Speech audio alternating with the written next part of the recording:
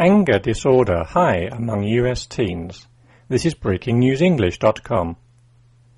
A new study suggests that a high number of American teenagers suffer from a disorder that leads to fits of uncontrollable rage.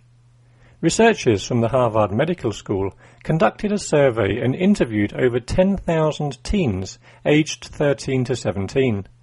They discovered that 8% of them suffered from a mental disorder called Intermittent Explosive Disorder, IED.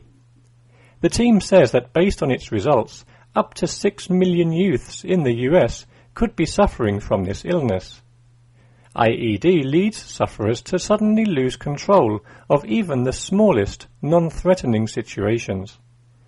They can fly into a fit of rage on impulse and become extremely aggressive.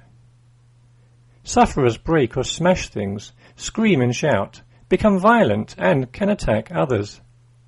The scientists say it is responsible for a lot of domestic violence and problems at school.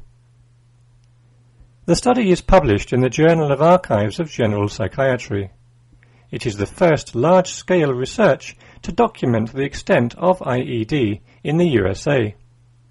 Lead researcher Dr. Ronald Kessler described the potential importance of his research, saying, "If we can detect IED early and intervene with effective treatment right away, we can prevent a substantial amount of future violence." He added, "It's a problem because it really gets in the way of your life. There are lots of things people don't get treatment for because it doesn't really impact them. This does. The problem is an awful lot of people have it.